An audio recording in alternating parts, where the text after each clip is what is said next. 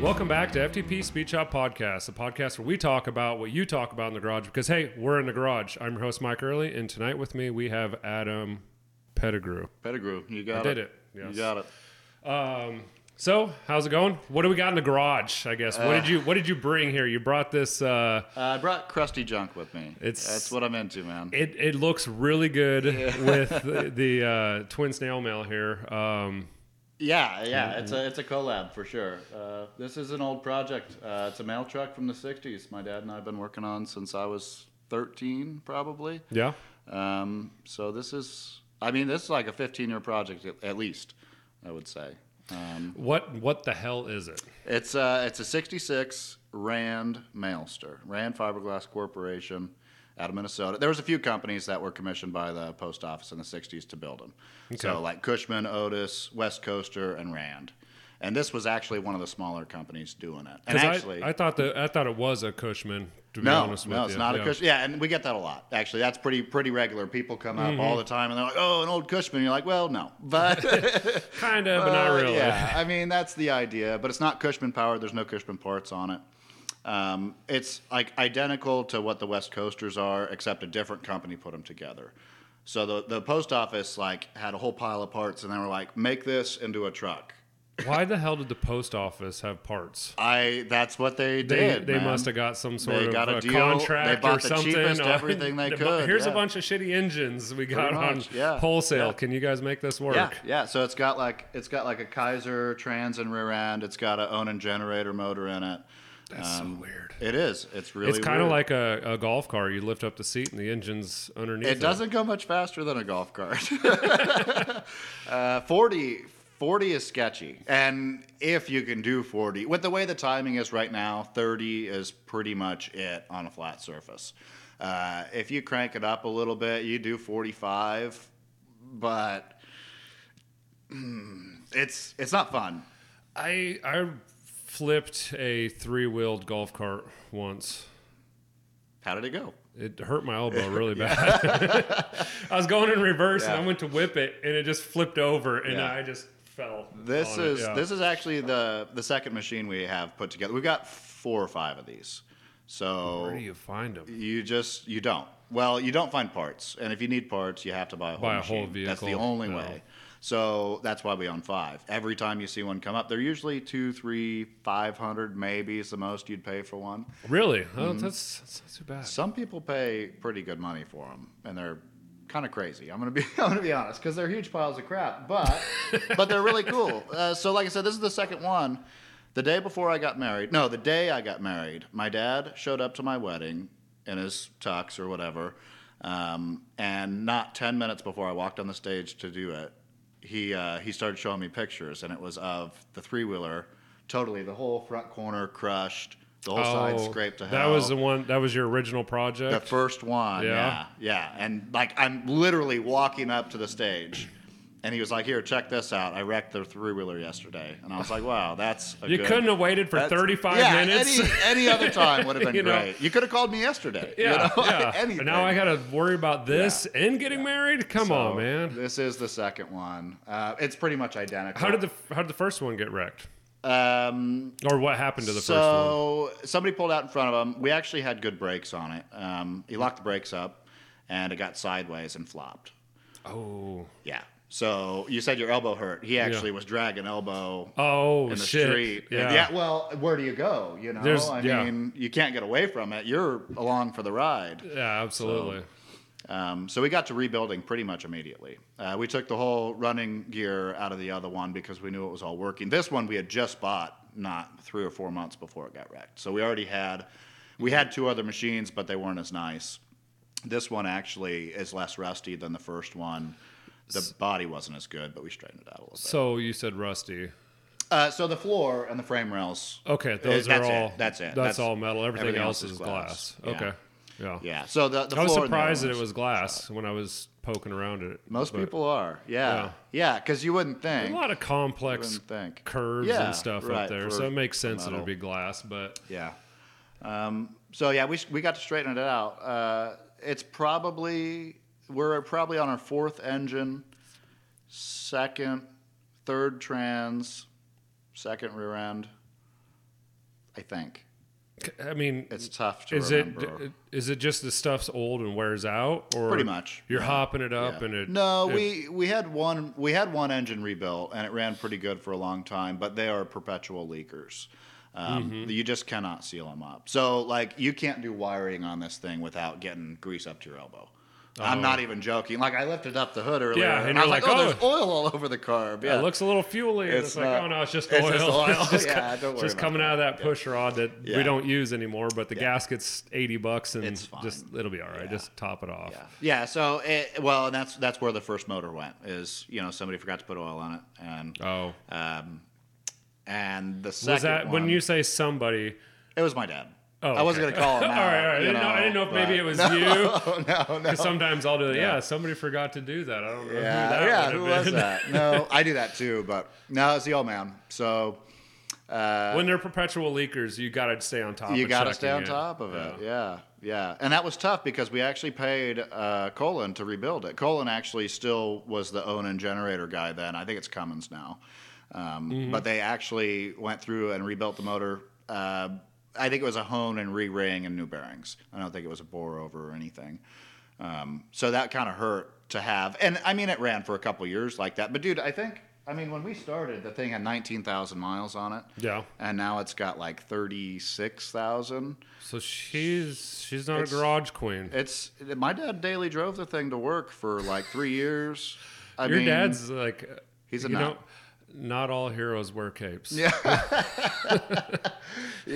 Yeah. I mean, seriously. I mean, I've driven it quite a few times, but I've never just hopped in it to go to the grocery store or anything like that. Like my last day of high school, I drove to school. Hey, that's cool. Just to get it out. But like I said, this was the thing that got me into cars. This is like the whole reason. It was just sitting in my dad's backyard.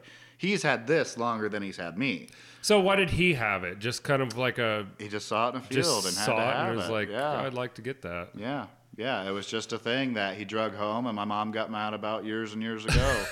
That seems to be a common theme. Yeah, pretty regular. Huh? Yeah, my wife does it too. I don't know. I know it's why. weird. I don't understand. Oh, hey, what is that? Oh, I get this a lot. No, I already own that. It was just in the pickup for no reason. Yeah, that looks new. Yeah, no. Oh, that looks new. Oh, will you get out of here? Quit coming in here. Haven't seen that one before, huh? Yeah. I do that with guns too. I just bring them out. She doesn't know what they look like. Oh, Yeah. So yeah, I don't know. All my hobbies tend to be the most expensive hobbies. I don't know. Guns, cars, drinking. That's all. That's what I do, man. That's my regular, So I've enjoyed it. It's fun. It's a huge pain though. A lot of the time, it's a lot of work. We probably spent 2 winters rebuilding the thing front to back. We built a complete wiring harness twice now from scratch. Why is the harness getting eaten? Well, or is it just? I'm not going to name names again, but okay. Sometimes. Okay. We can move past. Sometimes people cut corners. The old man wants to drive it today. I want to drive it in a month or next year, and I don't want to work on it in the meantime. The way things get done sometimes, that's where we butt heads usually. He's like, well, we could just have this done and not mess with it anymore. It's like, yeah, anymore until you break it again because, exactly. I want to make it reliable. I want to fix it. So the first new wiring harness, we were getting ready for the Abate show at the event center up there. And the day before... Does this go in the bike show? Yeah. It's three-wheeled, man. It's got a motorcycle plate, insurance. You're supposed to wear a helmet. It is a motorcycle. Okay, that's okay. It's been there every year for like 7 years, probably. Maybe more. I haven't been there for a handful of years. Been a while? I don't remember seeing it. The last time I remember, there was a dude that had like a wood bike.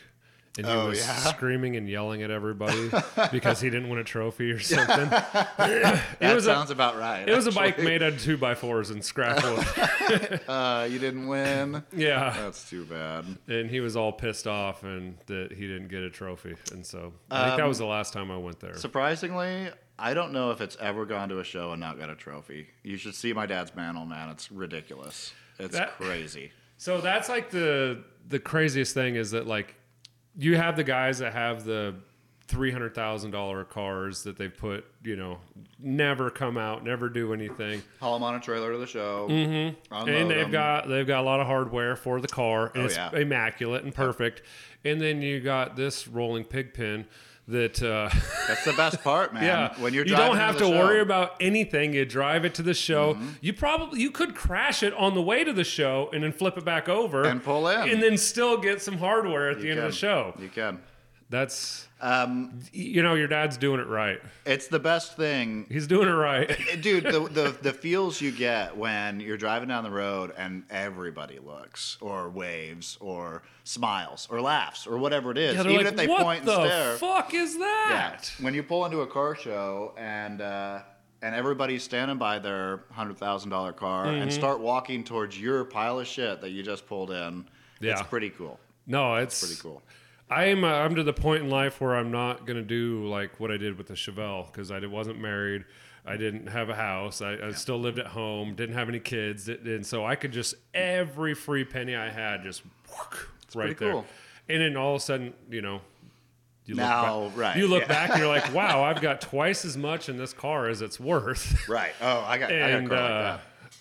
I'm just into trying to do things on a budget, and with the mail truck, I don't want to do no paint and body. I don't want to do anything. The only thing that I think we're going to do, just as kind of like a troll, is we're probably going to flake and pinstripe the shit out of the roof. Ooh, that would be pretty cool. Lowrider style. Nobody's going to be able to see it. Maybe even gold on black or I thought about just doing because it's basically flag shaped, and just doing a giant American flag. It would fit the theme of the truck, man. Yeah, the red, white, and nobody would be able to see it, and it would be like, you literally spent $1,000 on paint and all that stuff, and nobody can see it. And look at the rest of the thing. Yeah, right.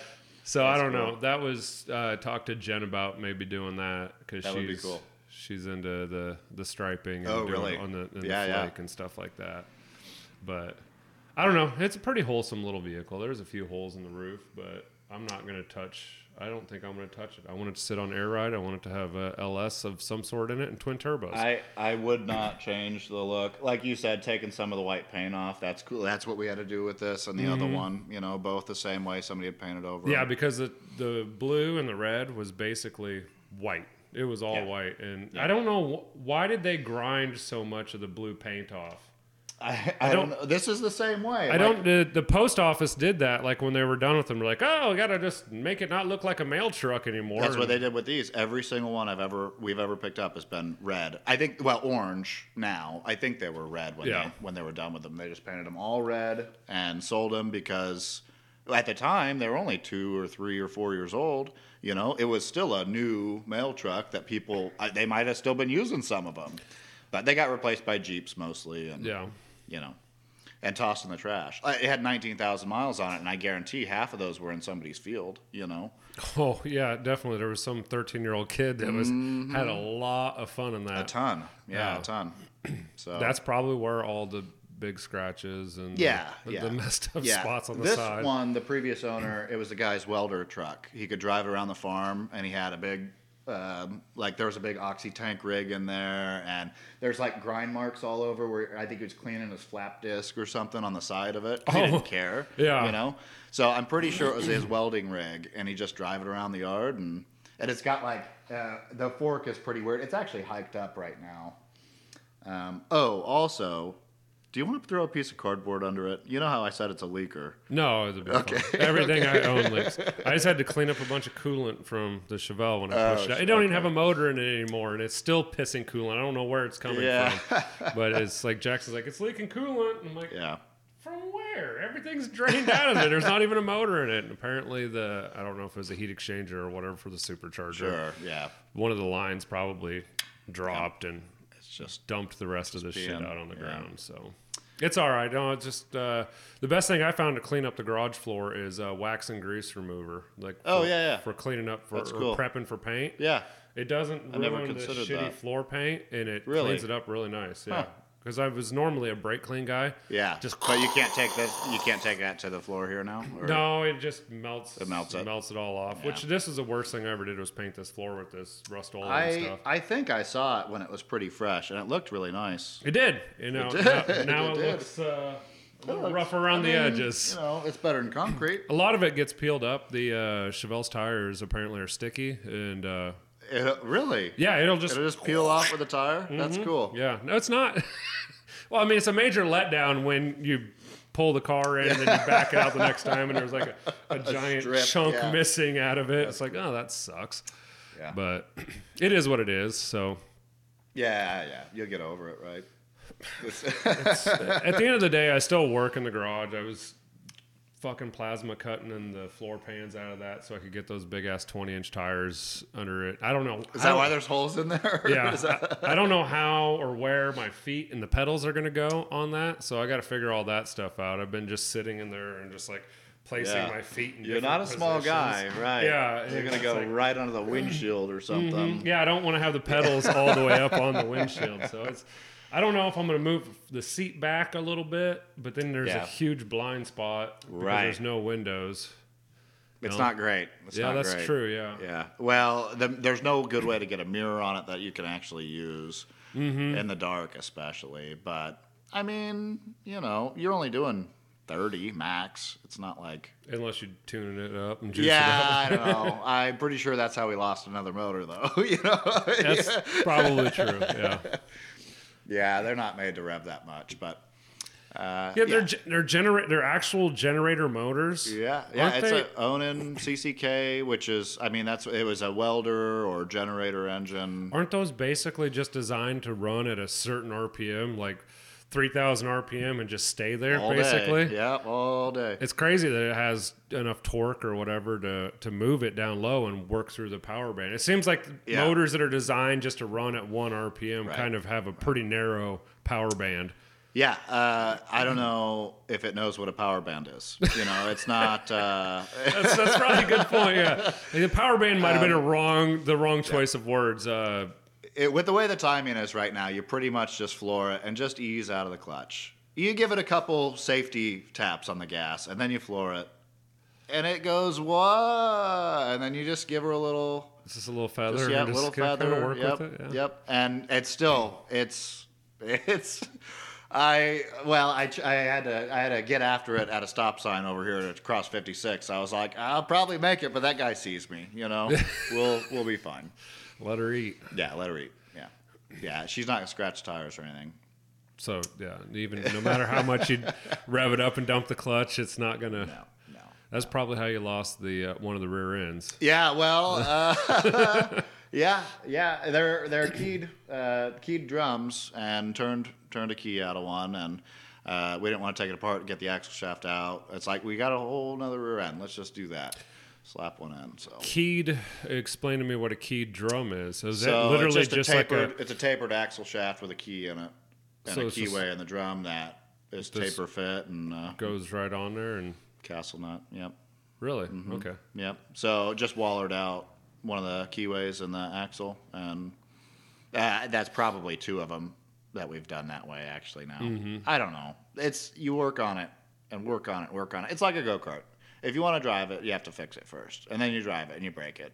And next time you want to drive it, you have to fix it. I will say it is like, you know, when you go to like the nicer neighborhoods and everybody's got their golf carts and they've got the big tires on them, they got the big stereos, the booms, and all that stuff, and the lights everywhere.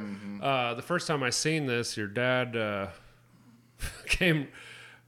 You're just cruising through the neighborhood. Yeah, racing by down the street randomly, like a Bad to the Bone was blaring or whatever, so loud in it. You do have like the golf cart, neighborhood golf cart speaker set up in there that's so loud. And wait, it's got 2 amps? It's got 2 amps, yeah. Okay, so that's even more impressive. Yeah, he thumps, man. Everywhere, I can hear him from inside my house from the end of the block. Like when he turns onto my street, it's like is that... Oh, I think it is. Yeah. It's like once in a while, it's like, is that polka in the distance I hear? Yeah, I think so.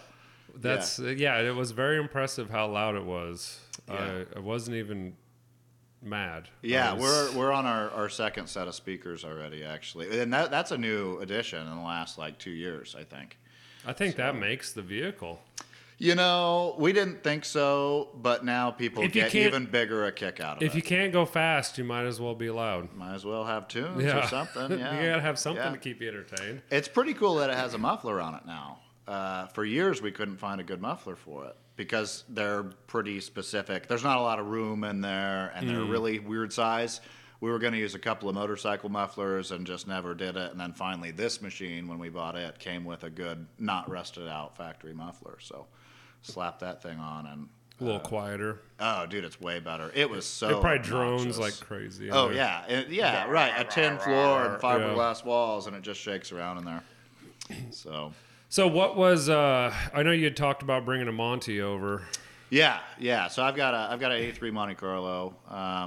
That car I've had since I was 18. I traded a pickup for it I had at the time, and it was like the paint was pretty nice when I got it, but it just had like a stock 350 in it somebody had slapped in, but it didn't have there was no door seals, no seat belts, no, like half the interior was missing, no fender liners, no, it was like stripped pretty down bare pretty much. shell, yeah. And that was my daily. Like, I traded my daily driver for the car. I was 18. I was fresh out of high school. I was working at Kawasaki. Yeah.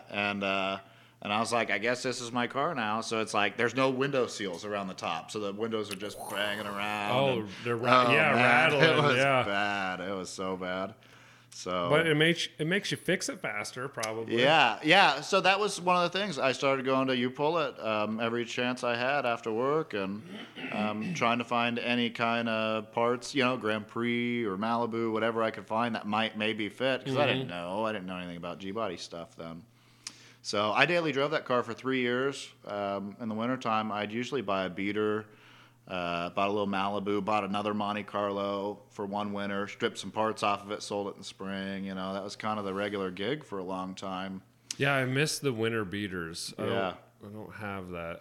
I got a pickup now, man, and it's terrible. I mean, I love my truck, but I get like 11 miles to the gallon. It's not great. I mean, I guess. I don't know. I'm not much better. I don't get much better. I don't know. Yeah. Dragging a trailer around in the Duramax every day, it's not a lot better. But it's not like you could drag a trailer with a Prius, I mean, you don't have much choice. Yeah, that's true. I'm just driving a pickup to work. I don't even know what mileage is anymore. I don't even check. Like, what do you get for mileage? It's like, I don't fucking know. I put gas in it when it's empty.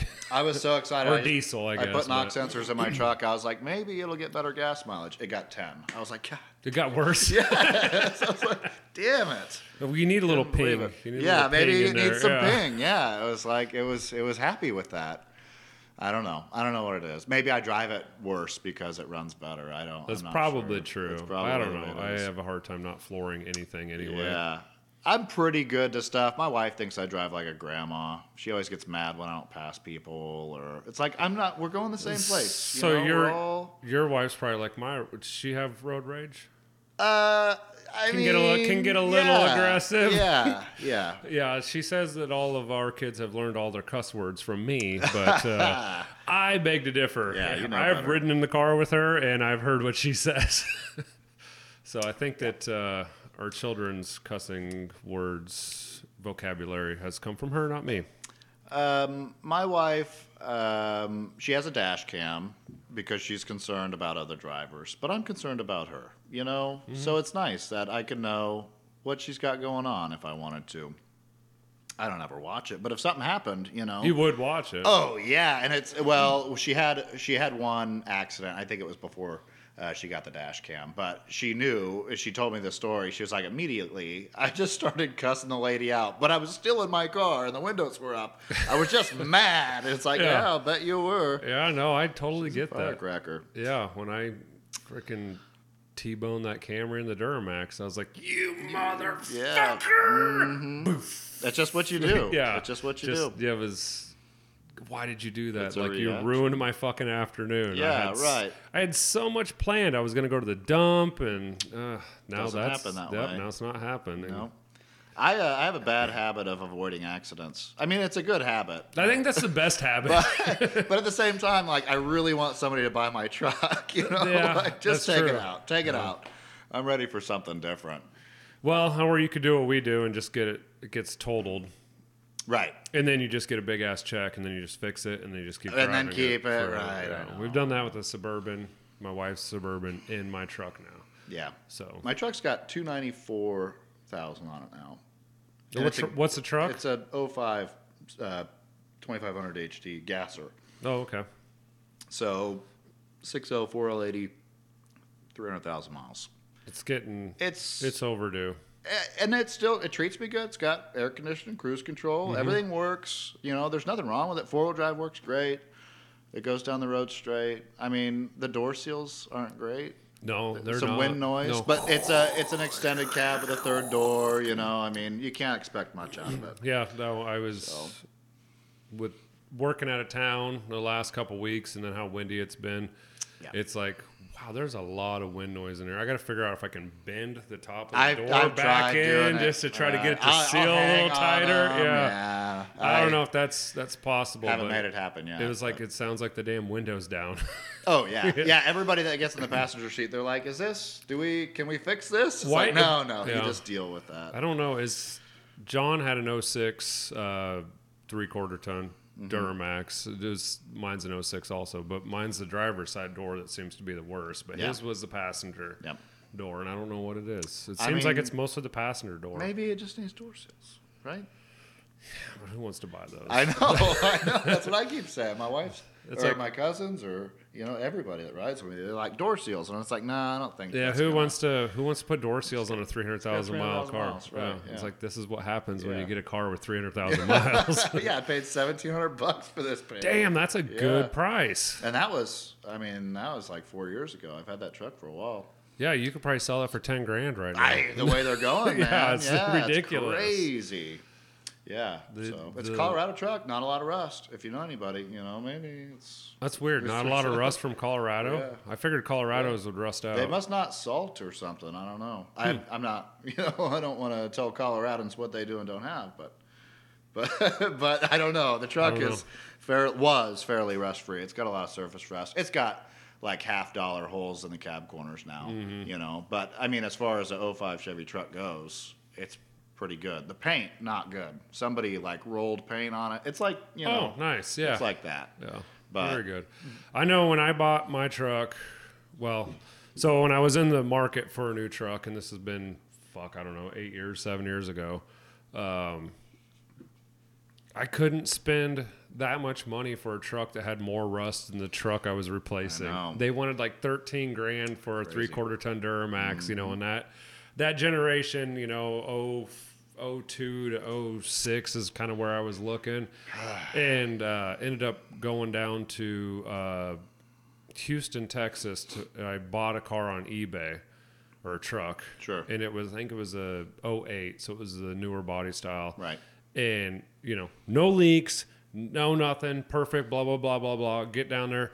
There's a spot this big of oil underneath it, or tranny fluid or something. Oh, sure. And immediately you're like, fuck. There was still fucking masking tape and paper in the wheel well from the half-ass shitty body work they did on it. And I go, dude, I want my fucking this is not. This is not what you advertised. Yeah. So it's like I went down to fucking Houston, Texas with $17,000 in cash and my 9mm on the dash, and we were like ready to buy a truck, and it was like that was the longest drive and the biggest letdown of my life, I think. Right. And so me and my dad went down there. We finally stopped at a truck stop or whatever to eat dinner. We'd been freaking hauling ass since like 5 o'clock in the morning, and it was like, we're gonna whatever. And we're looking at Craigslist or whatever back then, because I don't think Facebook Marketplace was a thing. Oh, yeah, I miss Craigslist. I don't use it anymore, hardly at all. Found a guy that had the 06 Duramax with 213,000 miles on it, and I think he wanted like 14 for it. Not bad. And I go, okay, sounds pretty good. Call him. Talk to him right away. He's a firefighter. I was like, okay, that's good. Maybe more trustworthy. I think you could trust a firefighter. He goes, yeah, I'm at work at the station. If you want to come on down and take a look at the truck, sounds good. I was like, all right, perfect. Let's go. gets the address to the station. It is the ghetto of Houston. Oh. Like, when I say ghetto, I mean two white guys in a minivan don't belong there. It's not your place, huh? Not our place at all. Yeah, and I got $17,000 in cash on the dash. Right. Right. And so it's starting to get dark as we're going down there, and we look it over or whatever. And by the time we leave, we're like, "Hey, where's a good place to stay? We need to look at it in the morning or whatever." And he's like, he kind of pauses and he's like, We're like, "What the hell are you doing?" He's like, I'm thinking of a place that I'd feel comfortable with my family staying at. Oh. And I was like, damn, we are not in a good neighborhood. Ouch, yeah. He's like, you're going to have to drive about 45 minutes. Oh, wow. Yeah, we had to go back to the airport, That's basically. Crazy. To get... That's the only place that my family is allowed to stay. Yeah, he goes, yeah. And so we were leaving there. It was completely pitch black. We were getting catcalled hootie hood, hollering at, pulling up to a stoplight. I was like, I don't feel safe here. Yep. And, yeah. I've been in that same place, but in Chicago. Mm-hmm. And I was freaking getting ready to run the red light. People were walking out in the street in front of us, and I was like, yeah, we don't belong here. This ain't our hood. Just don't stop. Yeah. Just don't stop. Yeah. Yeah, I made the joke at the time we were driving through South Chicago. We were going to go look at the Shameless house. We were like, that's cool. We're in Chicago. Let's go look at it. And so we start driving, and, we were downtown, so it's like a 20 or 30-minute drive, whatever it was. And we start driving that way, and then, you start to notice, more people just hanging out on street corners, and then the people get dirtier or, sluttier or... Gets a little lower class, maybe. Yeah. I'm not sure what the right word is. Yeah, we don't want to offend anybody. No. But you could have bought crack or head on any street corner. Man, crack in head on one street corner? I mean, that sounds like a pretty nice place. I don't know. So we didn't belong. And you could tell, when you get in the neighborhood, there's people sitting on their porches, and they're like, we know you don't belong here, but we know what you're doing. You go ahead, you do it quick, you get out of here, you're going to be okay. It was a wild ride. That was a trip I actually took to go pick up a car also. We made a detour to go through Chicago. That was to get the other Monte Carlo I had. I had an 81 Turbo Monte I bought. I didn't know they made a Turbo Monte. Yeah, so it was a 1 of 3,000 car. So actually. Was that like the Grand Nationals basically type setup, or is it? Yeah, it had a Buick 3.8 with a turbo. Okay. With a turbo. And that was a factory? It was a factory car. 3,027 of them. It was a 1 year only in that body style. 81. It was the first year of that body style. So they made 3,027 of them. 3.8 Buick, Quadrajet. Mm-hmm. It's not fuel injected. It's a hot air car. No intercooler or anything. So it's pretty lame. But blowing through a Quadrajet. Yeah. No. Like sucking through the Quadrajet. Okay. Yeah. It's a draw through. Yeah, whatever. But that seems kind of. Yeah. Kind of. I loved my Quadrajet on the Chevelle. I mean, it worked really good, and it got great. Decent fuel economy. And then when you let those giant secondaries open up, you could finally feel some horsepower. Yeah, imagine a turbo sucking that Quadrajet. Actually, it made quite a racket. Usually, you'd mash that thing and it would open up, and then it would slow down. It didn't know what to do. It was crazy. It was a great highway car, though. So oh man, it was kind of a mess. But we went up there. It was a really nice car. I got a pretty good deal on it. And I showed up, and it was exactly what the guy told me it was. I had already... That happens hardly ever. We messaged back and forth a lot. But he was a really nice guy.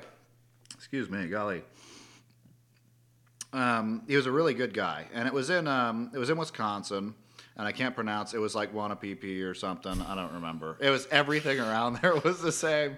Yeah. But the dude was really cool. We showed up. I crawled into the car. There was no rust. Frame rails are beautiful.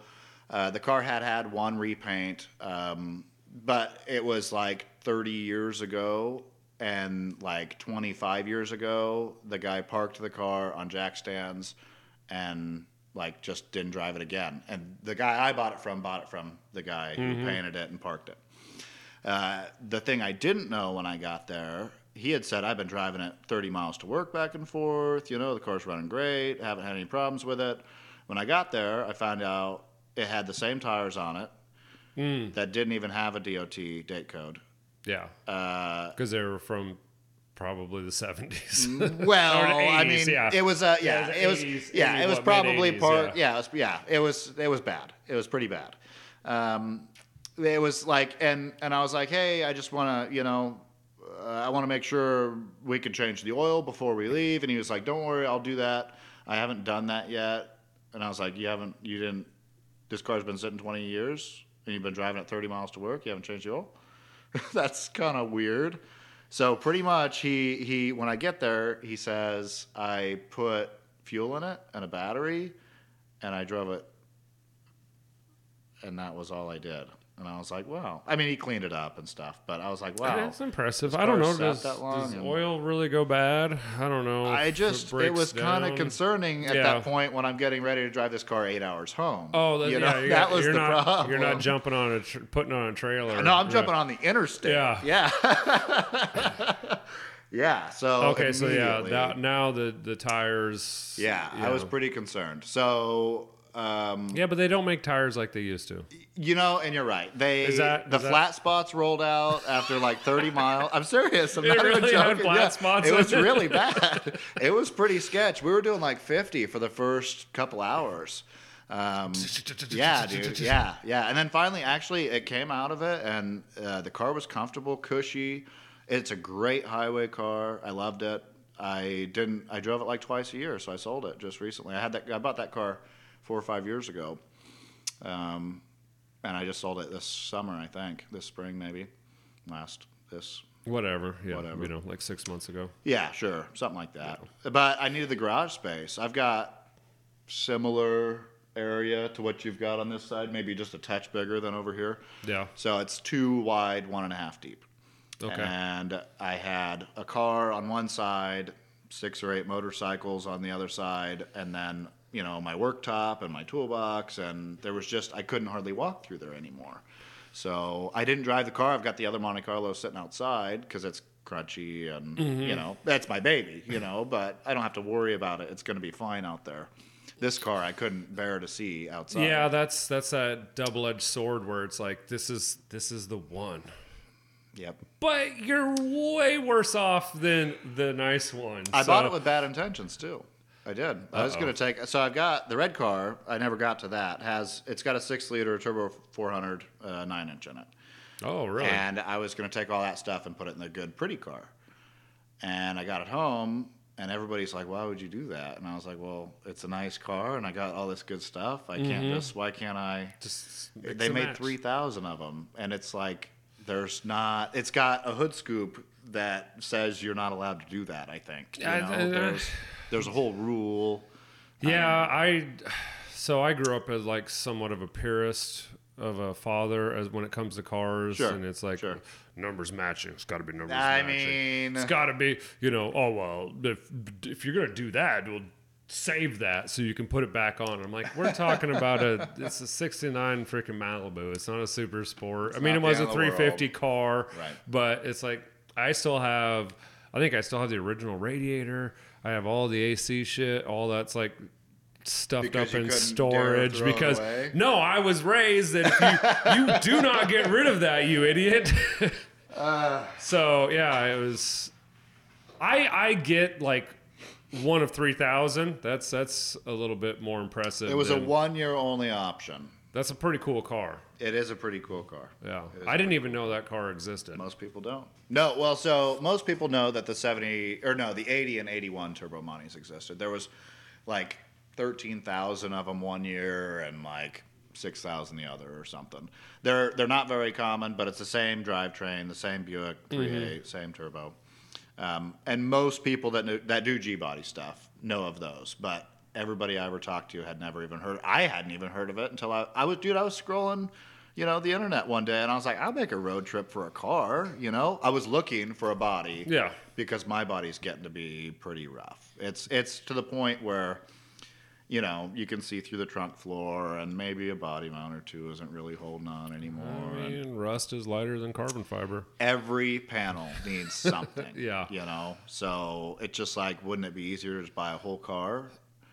But then is it my car anymore? Yeah, that's the double-edged sword again too, because like I have that same issue with the Prelude or whatever, you know. It's like I built that car to what I wanted when I had my first one, but I don't have my first one anymore, so it's not your car. It is. I mean, but it is, but it's not. You know, so it doesn't have that same sentiment. Yeah, so I don't know. That's a weird gray area, and I feel like if you change the body and you get rid of your car, then cars have like, I don't know if spirits is the right word. Personality. I think they do have a spirit. Personality is probably Definitely a better personality.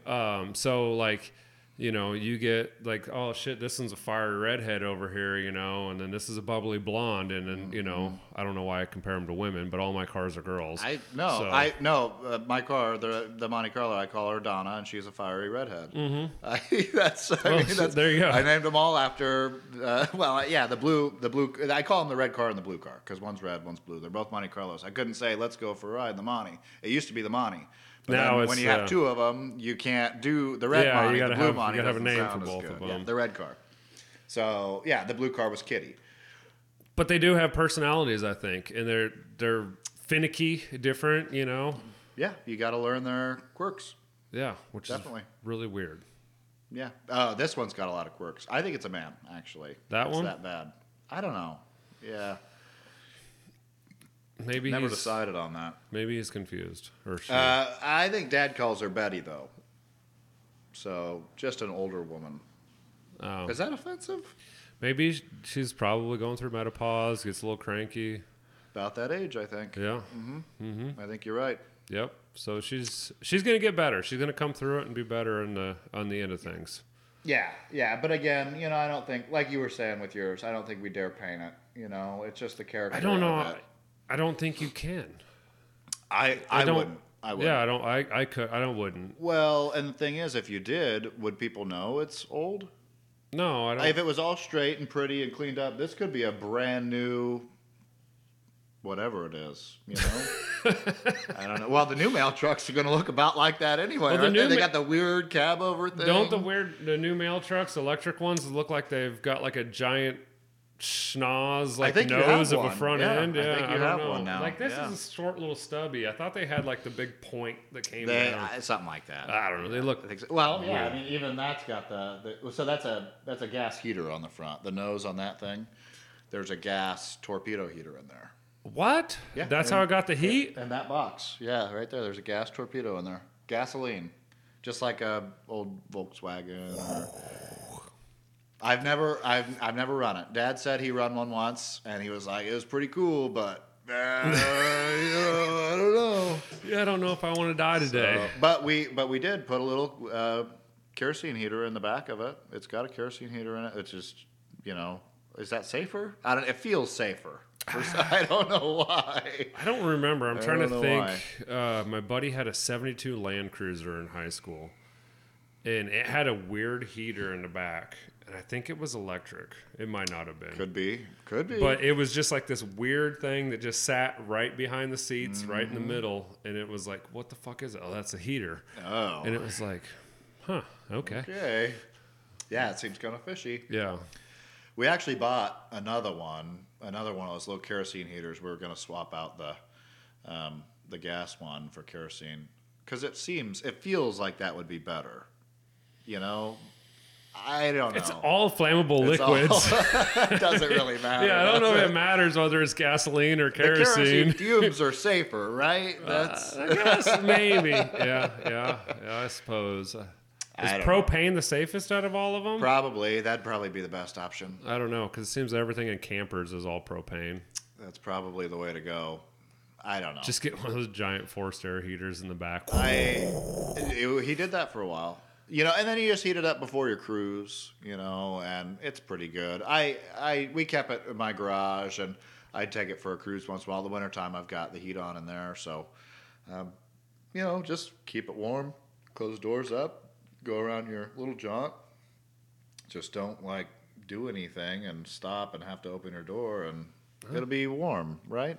Ish. Well, you're sitting on the motor. You know, well, that's true. Yeah, it actually generates enough heat. Once it's warm in there, it's fine. That makes good sense. Yeah, because there's probably not a lot of insulation in that box. No, it's that you sit on. With a piece of wood on it. Yeah. Yep.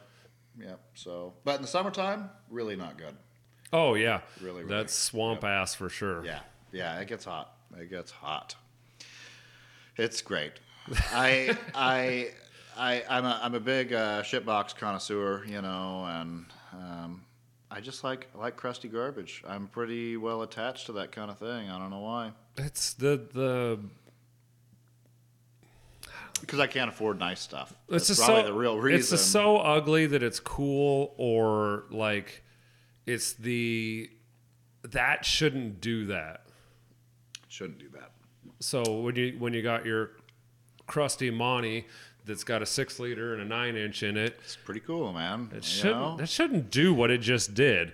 Yeah. And like that's just so ugly. It's cool. Yeah. Like, and you don't see shit like that. Yeah, it's weird or different. Or well, again, that's why I do base model Monte Carlo stuff. I don't want an SS because everybody's got one. I don't want the same car everybody has. That's why I'm attracted to this. That's why I don't know. Well, and everybody probably wants to turn their base into an SS. Everybody. I mean, I have an SS clone. Yeah, right. I mean, you can't talk smack about that. Yeah, I mean, in my defense,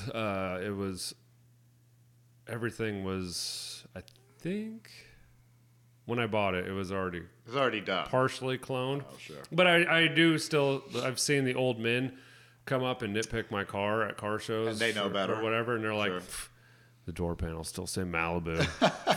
This isn't an SS. This guy's a whatever. I just like the SS trim better. And I'm like, it's got a supercharged LS in it. And I don't really give a shit. It's faster than your Chevelle. Yeah, it makes fucking twice the horsepower. Right. Yeah, I think that's what's cool. I don't care about the stupid arrow nose. Let's race, man. I mean, come on. Yeah, 6-liters are they're pretty good. They're pretty fun. Yeah, it runs. I actually never had an issue. I mean, not like this stock 6-liter. Or you got anything done to it? It's just got a big cam in it. It's NA. I have plans to do turbo stuff, but I can't afford it right now. I think I just want to go mid-size single turbo. Mm-hmm. I keep saying I want to be reliable and that sort of thing, but you know, that's cute. Yeah, I know. It's got a 9-inch and a built turbo 400 in it. That's what we all say. I think reliability. And then we go to order and we're like, just one bigger will be fine. Yeah, just one bigger. One bigger. Always go one size bigger. Yeah. The turbo, that's like the cheapest part of the whole endeavor. It's like when you're buying a cam. Don't just go the big one. Don't go with a cam that's going to work the best for your combination. Just get the biggest one they have. Yeah. So actually, Brock did a ton of the work on that car. Brock did the swap for me, put the cam in it. Actually had the cam. He said it's custom grind. I never got a cam card. No idea how big the cam is. 600 plus is like the only thing I remember. Lift. That's the only number that I ever. Well, that's the only important number. Well, I mean, that's.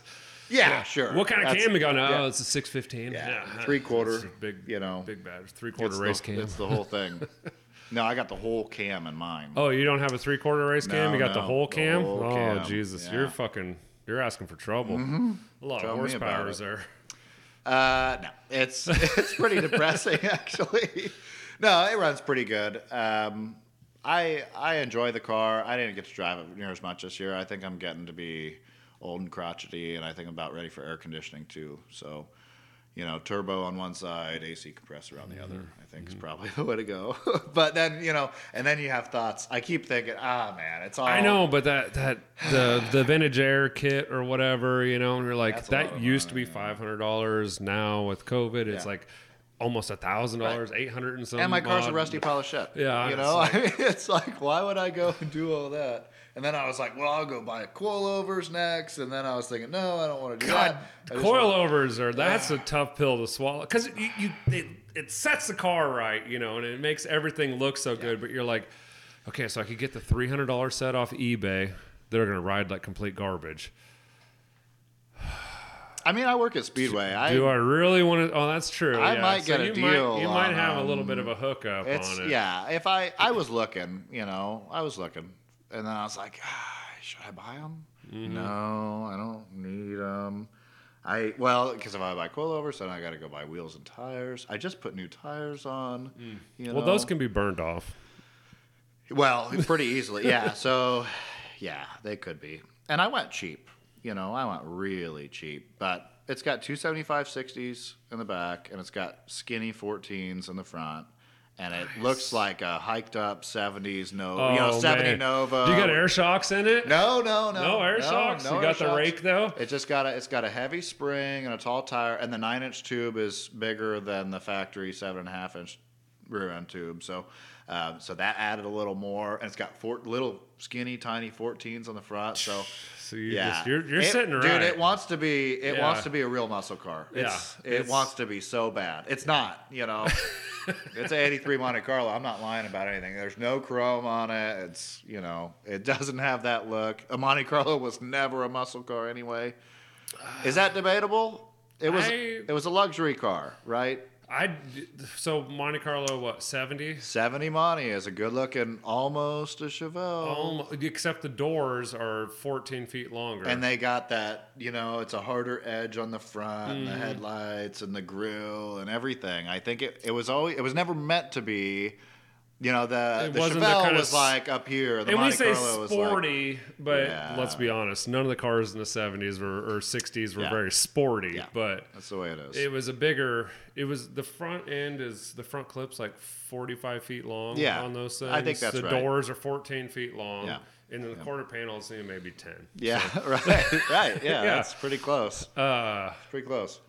I was talking to Josh about that, and he's like, no, the doors are the same as a Chevelle. I was like, they're not. They're way longer. And I was like, they're way longer. And he's like, nope, they're the same length. And I was like, no, those doors are freaking miles long. Did you prove it? No, I never did. Okay. I never did. We never had our cars side by side to prove it. But I'm curious. I'm pretty sure those doors are like a solid 6 you gotta or figure 10 it's the same longer. Platform. It's probably the same chassis completely. Why it would probably you make is that pretty any close. different? Yeah, I would guarantee it. Probably a lot of. I bet the door panel swaps.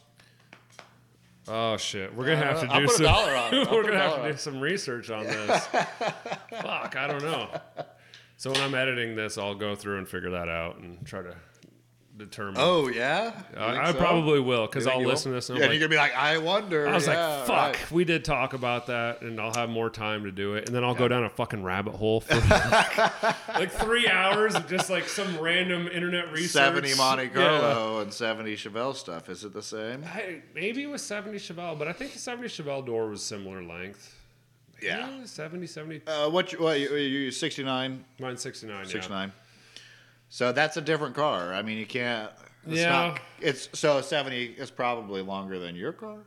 I feel like a 70 Chevelle is within reason. Is it? Yeah. My brother has a 72, and I think they're within reason. I don't do Chevelle stuff. Can't afford it. That's why I'm into 80s garbage. Well, okay. Well, when I bought my car, I was 17 years old, and bought my car 18? For $3,500. Ooh, that's a deal.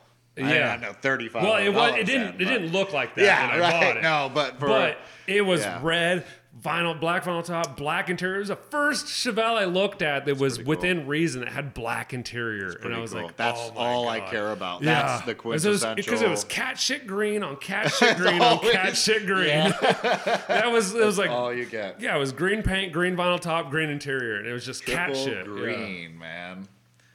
Nowadays, some people, if that was an 80s car, triple green, people would be all about it. I don't know why. Oh, I have a complete blue interior for a Prelude. Because really? Because it's rare. I'll bet somebody, just because it's rare doesn't mean it's worth more money. It's less desirable. It's ugly. Some of those Honda guys are getting pretty wild these days. No, it's not extravagant enough to be cool. It's not? Okay. It's just like it's just a weird color. Blue interior. Just blue. Yeah, it's like you could get it with silver cars. I think was the only option. Yeah. You could get a blue interior with a silver car, but I parted out a silver car. Right. And you can't just throw that out, right? No, and so I have all of it, and I'm like, just don't be careful with that. It's rare. It doesn't mean it's worth anything, but I'm like, it's rare. It's rare. Don't mess with it. I bought a 82 Fox Capri, again with bad intentions, actually. It was a derby car. Bought it to a derby. Feel bad about it? No, not at all. Absolutely not. Did you have fun while you're doing it? Oh, yeah, it's great. It's still, I mean, I've had it through two, but the whole time I was turning it down, my cousin, everything I'd pull off, I was like putting in a pile. He's like, you didn't throw that in the bin, put it in the garbage. And I was like, no, this is Capri stuff. So, it was a Mercury, right? A Mercury? Mercury. I think I have some stuff laying around if you're interested in it. Probably not. It's a derby car. I'll just give it to you.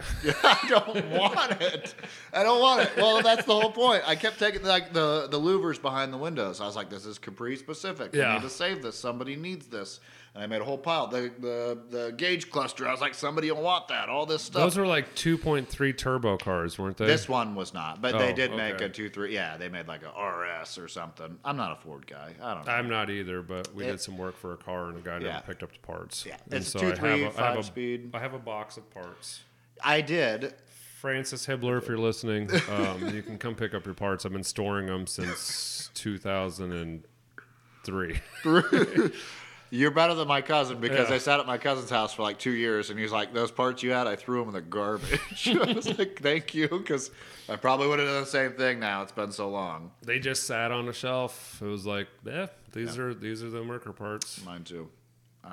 They ended up in the trash, and I didn't feel bad about it anymore. Yeah. But so many people were like, oh, you tore up a Capri, and I was like, dude, it's bad. It was so rusty. I didn't even feel bad about it. So you do you race, or you just do the derby cars? Just do a compact demo. Do one a year, usually Lancaster County. Missed a couple with COVID, I think. But it's a regular occurrence anymore. I've done 4 of them now, I think. My cousin's been doing them for a long time, and it's just something, again, it's, get out, work on a car. Gives you an excuse to do something. I think it's a Freiburgerism. Don't get it right, just get it running. That's how I live my life. Yeah, yeah, man. Me too. I get it, and so that's one of those things. You don't have to get it perfect. You're literally taking this car out to go wreck it. That's in that certain instance. That's 100%. Do not get it right. Just get it running. So I mean, and there's a lot of people that spend good money and get it right. I'm not one of them. What do you gain from getting it right? Sometimes they're making $7,000 or $8,000 at the end of a show. Oh no shit! Mm-hmm. I was just thought some of those things pay, maybe more. $1,500 or maybe some are like $15,000. Depends on the show. Really? Yeah. There was just I'm not a big derby guy, so somebody's going to be in the comments getting all mad at me probably, but. Well, fuck them. Yeah, well, fuck them. But Blizzard Bash just happened. It was probably like a $20,000 pot. It's like, a big arena thing they do, and all the big derby guys come and, Wow. I guess it makes sense that if you're getting butts in the seats, right, the pot's going to be bigger. That's going to be a big pot. So I mean, I haven't left without a check yet. I mean, and I'm racing the lowest class of huge pile of garbage, cheapest stuff. And, I mean, I got like $200. My very first one, I made $20 by the time it was done. I paid like $100 for the car and like $10 for a fuel pump or something. What do you have to do for safety-wise on that? Do you have to you just bust a glass out and go party? I mean, you got to like strap the doors shut. Now, the rules are really intense now. You have to have like plate steel on the driver door, and you have to have a halo bar. We always had a back brace, and we always had boat tanks. They don't like boat tanks, but they'll let you run them. But you have to like... Because they have a bladder in them? Is that the reason? Or what? You have to... Now, I don't know. They don't... It's just, there's all these rules. It's like, I just want to go wreck a car, man. I'm just trying to have a good time. Yeah. So the most recent event we went to, we had 4 cars that we got ready. It was the biggest one I've been a part of with my buddies. Four of us got cars ready, put them on trailers, hauled them into Lancaster County Event Center, and found out that since the last time we derbied pre-COVID, the rules have changed.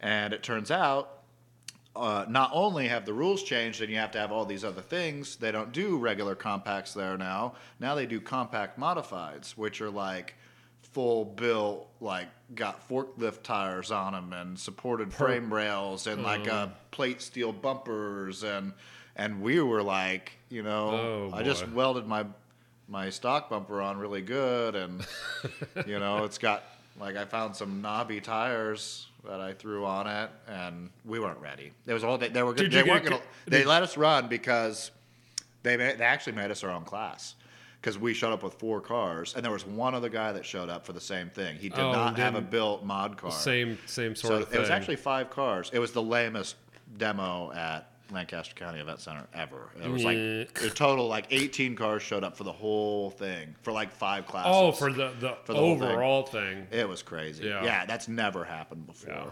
But yeah, well, the night before was Wahoo Derby, and so everybody went out and wrecked their stuff. Couldn't get ready for Lancaster or didn't want to. Yeah. So there was a few things against us, but that's just like that's a hobby, but I don't feel like that's like an extra hobby on top of like just doing regular car and motorcycle stuff. I think it's an extra hobby. Is it? It's once a year. So it usually takes up like every weeknight for a month. So that's basically that's your equivalent to my Gambler 500. Gambler, that would be fun. Yeah, that would be pretty cool. You should definitely do that. Like, it's fun. It's just another car I gotta buy. I mean, well, no. What you should do is get your Derby car, gamble that, and then Derby it. Man, that's not a bad idea, actually. Because you're not probably gonna hurt it that bad on the Gambler. I mean, and if you do, it's a Derby car now anyway. Haul it home. Yeah, absolutely. Sledge it out or whatever you gotta do. I don't think you really have to sledgehammer anything. The worst thing that I've seen is suspension parts breaking. But that's because people are putting 33-inch tires where they don't belong on a Metro. Yeah, and crazy. The strut can't handle it, and it just folds. So, yeah. But the Gambler 500 is fun as fuck. That sounds like a good time. Yeah. And the place, we went out there. I did it this year. We pulled the camper out, did a podcast out there.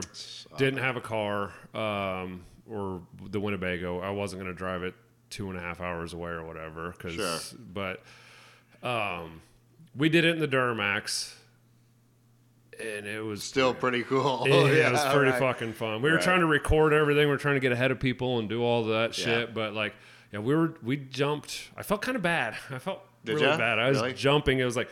There was a time where, like, I think all 4 wheels were off the ground where we were going through ruts. Like, this is my regular everyday this truck. is my daily driver. This is what gets my trailer to work so I can make money. Kind of pays my bills, but whatever. But like, there was a time where it was like, we're just going to fucking send it. Let's go. In the moment, you have to. No, fucking put that thing in 4-wheel drive and like, oh shit, the ass end just slid down into the rut. Bang! Go for it. That's pretty cool. Yeah, no, it was fun. But yeah, I'd like to do that. Sims and some of the other people that have done it before. We want to build a different vehicle, like something that's a little more sporty, a little more compact, something that we could actually like cook through the course a little bit compared to a 1972 Winnebago. I mean, in theory though, See, this looks like a Winnebago. This kind of looks like a Winnebago. It does. Maybe that's what you're. I have a common theme in my life. It's just so ugly. It's cool. It's so ugly. It's cool. Yeah. I had a big ugly camper for a while. My first car was a conversion van. My very first car was an '87 GMC Vandera GT Series 2500. It was like a whole thing. Yeah, I don't know. Starcraft interior. It was like, running lights and shag and the bed in the back. I was 16. This is my first car. I don't feel like that's really great for a 16-year-old kid to have. I thought it was great. I loved it. Let me rephrase that. I'm not getting that for my kids as their first car. It was sitting in the backyard. It was my dad's daily for a while, and he didn't have the money to buy me a car when I turned 16. Was that where you were made? No. Oh, okay. No, this is many moons after. No. I had to ask, because people were going to ask. People were going to ask. No, it just, my dad had quit driving it because it sucked on gas or something. He got a pickup. I think he got a pickup, and he wasn't driving it anymore. He parked it in the backyard, and he was like, hey, you put plates on that van, get it running, you could drive it. And it was like 3 months after my 16th birthday. I was like, wow, great. Thanks for letting me know now that it's been all this time. Yeah.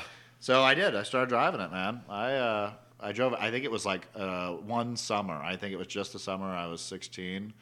And that's how you had your first 3 kids. No. I don't have kids. I do. Well, not. I'm pretty sure I don't have any kids. Okay. I'm pretty sure. Well, if you would have said yes, then that would have been an awesome. No. No, but it was a ton of fun. And I was a bad kid. I had a bunch of friends. We'd all party in it and stuff, you know. Mm-hmm. It was a great time. That's definitely a freaking cruising. That's what you do, right? Partying wagon for sure. Yeah. It was a ton of fun. But yeah, my wife never understood it. I still want a van, and I've been looking at them, but man, conversion vans are crazy. Fucking van life, crazy. Man. Van life, that's van right. life, yeah, that's a thing. I'm in. No, I'm full in. Like, there was a Facebook page. It was like Vans of Nebraska or Vans of Lincoln or something. Somebody made, and there was like 4 members. And I was one of them. I got in. You got it on the ground floor, proud owner. Yeah. Oh. No, I don't need it. I don't need it. I'm looking at newer pickups. I got a pickup now. I can't, to make the switch, and that's a bunch of money. I don't want to. It's crazy. It's crazy. Yeah, everything's. I think it's gonna flop. It's gonna come around. Yeah, we're due. Definitely, things are changing pretty soon, probably. But I'll just stick to cheap '80s motorcycles and the occasional G-body thing. I used to do a lot of flips. After when I was young and didn't have much going on, I would buy a cheap beater or a bike or whatever and make it run and go and get rid of it. Try and make some money. I did that a lot, actually. I probably owned like 50 motorcycles probably now. That's kind of crazy. Yeah, and I've been riding bikes for 10 years, so probably. When you say bikes, what kind of motorcycles are you talking about? Are we talking about like dirt bikes? Are we talking about Harleys? Talking about like Gold I've Wings owned everything or whatever? I've owned everything. Dude, I've had everything. Mostly the bikes you can buy cheap and flip. It's like a Yamahas and Kawasaki's. 80s Japanese motorcycles, generally 4-cylinder stuff. A standard, they would be called. Just kind of your basic like KZ 750 or Suzuki 550, 650, 750, Yamaha, same, all the ugly 80s bikes. Those are generally the ones you can get reasonable. I've done a few enduros, a few sport bikes. I've owned a few Harleys. I still have a couple. I probably own eight motorcycles, maybe. I don't know. There's 6 in the garage. That's almost as many mopeds as I have. No, I don't know. I don't know how many mopeds I have. Well, a couple winters ago, I got the bug real bad, and there was a dozen in my garage, as well as a car. Yeah, still have the car. No, yeah, I still have the car then. That's the cool thing about motorcycles, though, is you can take up a lot of space. They don't take up a lot of space. Yeah. Mm-hmm. Yeah. Mm-hmm. And then the wife comes home and she's like, I'd like to park in the garage once in my life. Oh, no. We moved in, and I told her immediately. She was like, oh, I got a garage stall for myself. And I was like, no. Silly girl. No, that's crazy. Yeah, my wife has, she goes, it would be nice someday when we build a house. Someday. I like that. We'll have a house garage, and then you can have your shop. Yeah. And I go, I'll probably fill it. She got that little remote start thing. She doesn't. Yeah, you don't need it. It's the same thing, basically. It's the same thing. I'd have to buy a garage door opener that works. Yeah. That's great. I'm surprised you don't have one. Actually. I do have one. It took a shit like 8 years ago. I've never taken it off the wall. I just disconnected it. I've never seen one of them. Yeah, no, those were awesome, but they discontinued them. Can't do that anymore, huh? Yeah, I don't know why, but That's neat. It was cool. No, it's like low no flush mount. Yeah, I like no that a lot. overhead stuff, cool. but they don't make them anymore. The garage fills up pretty easy. Mm-hmm. And like I said, I probably have 6 in there right now, but one's my dad's. Two are my dad's actually, but then there's like 3 or 4 in my shed and 1 at a buddy's house. It's always good when you got a shed. That's where things go to die generally. Like you just forget about those. You're like, I'm not willing to give up on this yet, but once in a while, if I need a part, I've got a parts bike. I've got one bike that's in totes. Oh yeah. I've got totes. Totes are nice. Yeah, totes. Yeah. Because then you can dig through them. You don't have to take a part off in the shed. You can take the whole tote in the warm garage. And you literally just dig through it a little bit. Yeah. Dig through it and then throw it all back and say, "Fuck, nothing in here was worth a shit." I need to get an eBay account and start selling motorcycle parts. I have so many. It's ridiculous. It's crazy. It's unbelievable. I don't know where they come from. They just show up at my house. I think you have an idea. I think is your wife going to listen to this? Yeah, I don't know. We'll see what she thinks. She won't make it this far. Let's not lie to anybody. Yeah, right. That should be okay. Yeah, she'll be in the first 15 minutes and she's like, "Yeah, this is boring as fuck. You guys are idiots." Yeah. How many? That's what my wife does. How many is a problem though? You still making your mortgage payment? Or your rent? I've never lost money on a motorcycle. Well, one. You're still paying your bills? Yeah. There's no problem. I see no problem with this. You can have as many as you can have until you lose your house. That's where I draw the line. Yeah. Yeah, I don't lose money generally. I lost money on one. It was a bike I rode for like 2 seasons. It was a Harley. But I didn't generally flip Harleys. Right, I lost $1,000. But you rode it for 2 years. Rode it for 2 years. Yeah. I wasn't out anything. It treated me very well.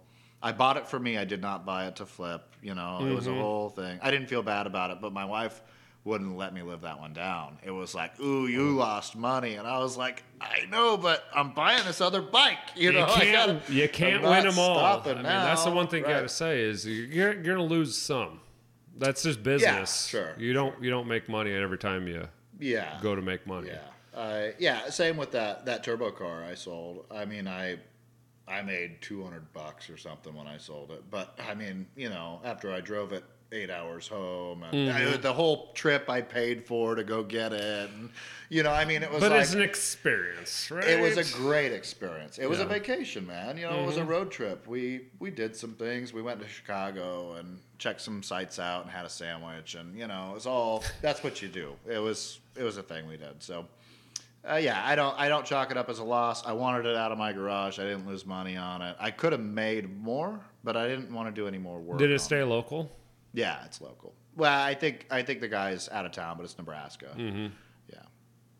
So I actually saw it at a car show and talked to the guy a little bit this summer once, but. Yeah, I wasn't attached to it. It didn't hurt my feelings. I didn't feel bad when I got rid of it. It wasn't a big heartbreak. So it was just another car.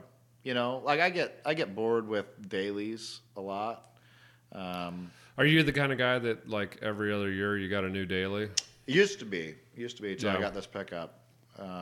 It was every year or every other year or maybe more often than that. Mm-hmm. I mean. I haven't owned 50 cars, but I mean dailies, at least a dozen probably, Do a lot of Jeep stuff usually. You got that Jeep pickup, don't you? Yeah, a little Comanche. That's my wife's pickup. Oh, sorry. Technically. Sorry, I didn't. Her name's on the title. Don't want to step on any toes. Yeah, right. No. Yeah, that's hers. But it's a manual and she doesn't know how to drive it. So that's not true. She's not bad. She's just scared to take it out on her own. So she's driven it a little bit, but her name's on it. But I drive the hell out of it. She wanted it for her. It's a cute little pickup. It's a Jeep. She loves Jeeps. Like when I saw that thing, I was like, I'm pretty sure the little McDonald's or Burger King or whatever, like, toys that I got in the early 80s was this exact same pickup truck. Probably. I had one. I know I did. That's yeah. Cool. And That's I don't really think cool. I have it anymore. I gave it to my kids. I had 2 of them left over from when I was a kid. Really? I had like the Blazer looking one and the. That's awesome. I'm assuming it was a Jeep pickup truck. Probably, yeah. I've always wanted one forever and ever and ever, and my wife got hooked for some reason. She wanted one too, so we started looking for one. And that's a good gal. Yeah, I know. I couldn't believe it. I was like, that's crazy. And so we actually, this is like the first time we both spent money on something together, like a car, you know. I mean, we spend money together all the time. But yeah, for something that like is us, normally what you want to spend money on. Right. She's like coming on board with crazy. it. That's pretty cool. Yeah. I mean, I just lifted her Jeep and put exhaust on it, and she didn't pay for anything. But then this Jeep, she was like, I want it. I got this much money. How much can we spend? And I was like, well, let's go look. We can spend as much as it's going to take. So we ended up buying a different Jeep. We bought, a buddy moved into a property that just happened to have a Jeep Comanche sitting on it. Like there was just a Jeep sitting out there when they bought the house, and it was a pile. It'd been sitting 20 years. Yeah. It's random though. But it was no title, but it was cheap. I paid, I think I gave them $200 and a bottle of whiskey. That was their price. I was like, yeah. So like okay. $207. Yeah, well, it was the big bottle. Oh, you know? Okay, $217. Yeah, $17. So we brought that one home. I had less than $300 in it, and the plan was if we could get a hold of a title, to fix that one up and get it going. But it was mousy, full interior for sure. It's rusty. It's rustier than this one. It needed a lot. It was everything. It was the wiring harness is shot, clutch parts, brake parts all around. Everything. So we found this other truck. It was reasonable, and it was running and driving. We looked at it and test drove it, and the guy wanted $3,500 or $4,500 for it. And we test drove it, and it's like every U-joint is wore out. It runs like crap. It has blow-by. It's got a knock. These are all bad things. The taillights were broke. The taillights are like $300 a piece for those things because they're super rare. So you mean there's not like a Asian aftermarket Altessa kit or something? No, there's not. What? Just recently, they started remaking just the covers, like the red lens. Oh, okay. So you could. The company just like months ago just started making those. So if you have the housing, you can get those. But you got to put them in the oven and bake them off. But the guy wanted $4,000 for the thing, and I was like, it needs a motor and U joints and brakes, and that gear doesn't work that good. You're going dollar, hundreds, thousands, hundreds. Yep. So we left it, and then like a year and a half later, a buddy of mine was like, hey, I have this Jeep I don't want. I know you were looking for one for a while. Do you want to buy it? And I was like, well, yeah, send me a picture. And it was the same Jeep that my wife and I went and test drove. We drove to Seward to test drive. This guy, my buddy, traded a car for it, and he had it in town. Oh, no shit. Yeah. It's the same Jeep. Same Jeep. Wow, and small world. He wanted half the money, and he put U-joints and brakes in it. And made it run. And made it go. Yeah. No, it didn't. It still needed a motor. But it made it drivable. Yeah, right. But he drove it. Yeah, he had been driving it and stuff, and it was half the money. And I was like, give us a couple weeks. We'll make it happen, So we did. And then we stole a bunch of parts out of the parts. Now it's a parts Jeep that was sitting in my driveway, and done a ton of work on that thing. Still needs a ton. Still a huge pile. Crusty 80s garbage, just like I like. That seems to be a common theme. Yeah, man. It's what I do. It's what I do. Hey, I don't hate it. I don't hate it at all. So, yeah, it's got a high idle problem I haven't been able to figure out. I've done everything. I think I need to change the idle air control valve again. I had changed it once, and it seemed to work fine for a month, and then the issue came back. Mm-hmm. I think maybe I got a cheap one. Just getting carboned up?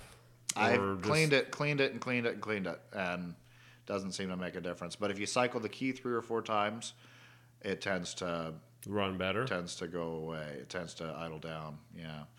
So I think it must be idle air control.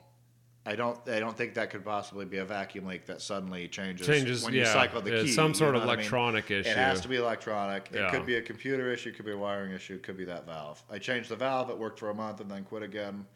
I'm assuming maybe it wiggled the wires and there's a broken wire or something. I've done a lot of wiggling. Have you done a lot of wiggling? My favorite thing to do is wiggle. We're like, this isn't working right. Let's go wiggle that. I can. Yeah, I'm gonna buy another one and see if that fixes it. I'm pretty sure. But is that a hard part to come by? No. The drivetrain is pretty. Yeah. Pretty easy to get. Same old Jeep stuff everywhere, except the rear end is different. It's Comanche specific, so you can't just go pull a Cherokee rear end that has better gears in it or something. But you'd have to do the front diff too and all that shit too. But the front diff swaps Jeep to Jeep. Oh, really? The rear is different than the Cherokees. Just wider, or it's just a different mounting pad, I think. Okay. It's a wider mounting pad on one than the other, so the springs don't line up. Guys have said that you can bolt them up, but they get like really wheel hoppy and stuff, because that's what most people are crawling with them and that sort of thing. So wheel hop is a big no. Yeah, I could see that when you're sitting like this, and then all of a sudden you start. That doesn't jumping. do you any good. Yeah, it just flips you over. Yeah. So that makes good sense. Yeah, guys have tried it. Not a great thing, but I put a new clutch in it when we changed the motor and stuff. It's got a new throwout bearing, but then the throwout bearing started going because it's an internal slave style and internal slave, and they're not super reliable. They're not known for that. It's old Jeep stuff, so trans got to come back out. Fun. This is the worst thing. It's my favorite thing to do things twice. I've always said I really would like to get in there again and do the same thing I already did. Yeah, the measure once, cut twice. No shit, I think do that right. That's how I usually do it, though. I'm pretty sure that's how it goes. So, I got a lot of projects. Everything, actually, pretty much everything I own is a project. Well, it's never, nothing you own will ever be completed. Your daily shouldn't be a project, right? Should that be a project? It's not supposed to be. It's supposed to be the car you drive everywhere. Like, it should be reliable? Should it? I don't know. I don't know if that's true or not. Yeah, I don't know. That goes back to the beaters, daily driving beaters. I've always driven a beater, man. Never had a car loan. Never, ever. Yeah, I've had a couple. I've only had two, I think. Yeah. I got a loan against a motorcycle that I own because it's the most expensive vehicle I own. I got a loan against it to pay for our wedding. When my wife and I got married, we needed some money. Like a lot of it turns out. I don't know. We weren't ready for that. So yeah, no, it turns out that those are expensive. Yeah, it was quite a bit. Yeah, I hawked the Chevelle title. Did ya? To buy the Duramax. For the Duramax. Yeah, and whatever that was, 11. Yeah. Makes sense. Maybe 10. Makes sense. I don't know.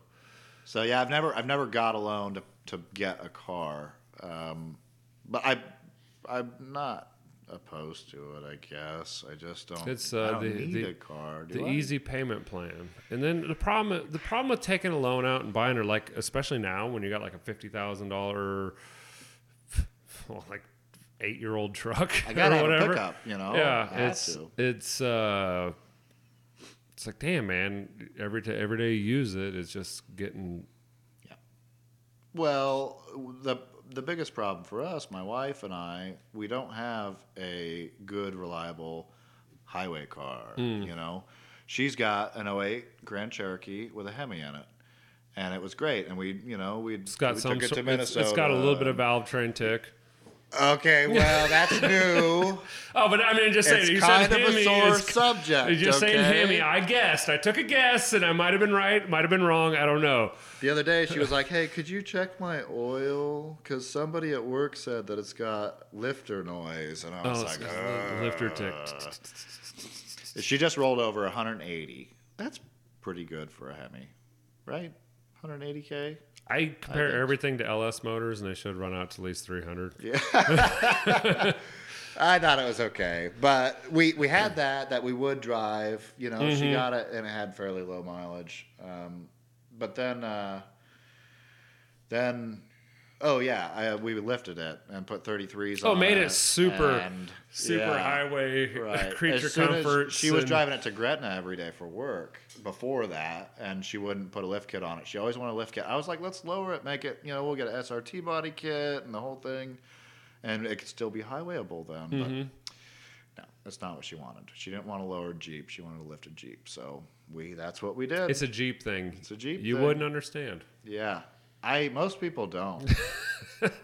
I still don't get it, I do a lot of Jeep stuff, man. I don't know. And you still don't get it? I don't get it. I don't get it. No, I'd be all about that. I was like, we could put, a lowering kit on it and a body kit and, some accents and stuff, and wheels. The coolest sounding car I've ever heard, probably like newer car, was some sort of a Jeep. I don't know what the hell it was, but it was possibly supercharged, possibly certainly Hemi powered. Yeah, it was slammed, had a giant ass intercooler on the front of it. Might have been turbo, I don't know. But this thing was camming out like a motherfucker, and it was just sitting in Menards' parking lot. Was that a while ago? Yeah, it was a long while ago. It was probably like black. I think silver, maybe? I think it was a darker color. I don't know if it was black or like dark blue or green or something. There used to be a local guy that had a pretty banging SRT 8. Yeah, it sounded fucking insane. It was like, it was just idling and just fucking. It just made you feel ways you haven't felt. Whining and like camming all at the same time. And I was like, that's neat. It's a great thing. That's a cool sound. I like it. Yeah, I was like, I don't hate that. That's a Jeep thing I could understand. I could. Yeah, don't have any noises like that. Ours is just like tick, tick, tick, tick, tick. It's just that lifter tick. It's just a little lifter noise, that's all. That shit goes away once it warms up, so you're all right. Yeah. Right? No. Oh. I don't drive it. I'm not sure. It's not my Jeep. It's her Jeep. So she deals with that. It's not bad enough yet that I'm going to look at it. I checked the oil. It was clean and full. And I was like, that's too bad. I was really hoping it was like a quart low. Nope. Yeah, I remember way back in the day, I'd get a text or a call from my wife, and I was like, this weird light keeps coming on the dash. And I'm like, okay, which one's that? And it's like, oh, it looks kind of like a genie bottle. That's not great. You should probably stop. Yeah, we're going to need to go ahead and put some oil in that because it's out. Yeah. It is out. Yeah, or the tick would get real bad, and you'd be like... You just know. Yeah, I go, we should probably check your oil before we go, out to this, out to Branched Oak. Yeah, right. Yeah, get on the highway. We're going to go ahead and suck all the oil out of the bottom of the pan and ruin something. My pickup leaks, the rear main leaks, but only when the oil is due to be changed. So, like, it gets thin and it... Is that science? It doesn't leak until it's got dirty black oil in it. It doesn't leave a spot on the ground until eventually it does. And it's like, also, hey, by the way, you should change your oil. Yeah, have you not looked at the driveway? Yeah. That's impressive. It doesn't leak until the oil breaks down enough. Until the oil breaks down. I am not joking. Since I got it, it's been like 4 years. That's insane. If you change the oil every 3,000 miles, you don't have to add any. Maybe a half a quart, Well, you don't add that. You just when you drain it out and you dump it from the catch pan back into it, you're like, well, that's a little shy. Yeah, right.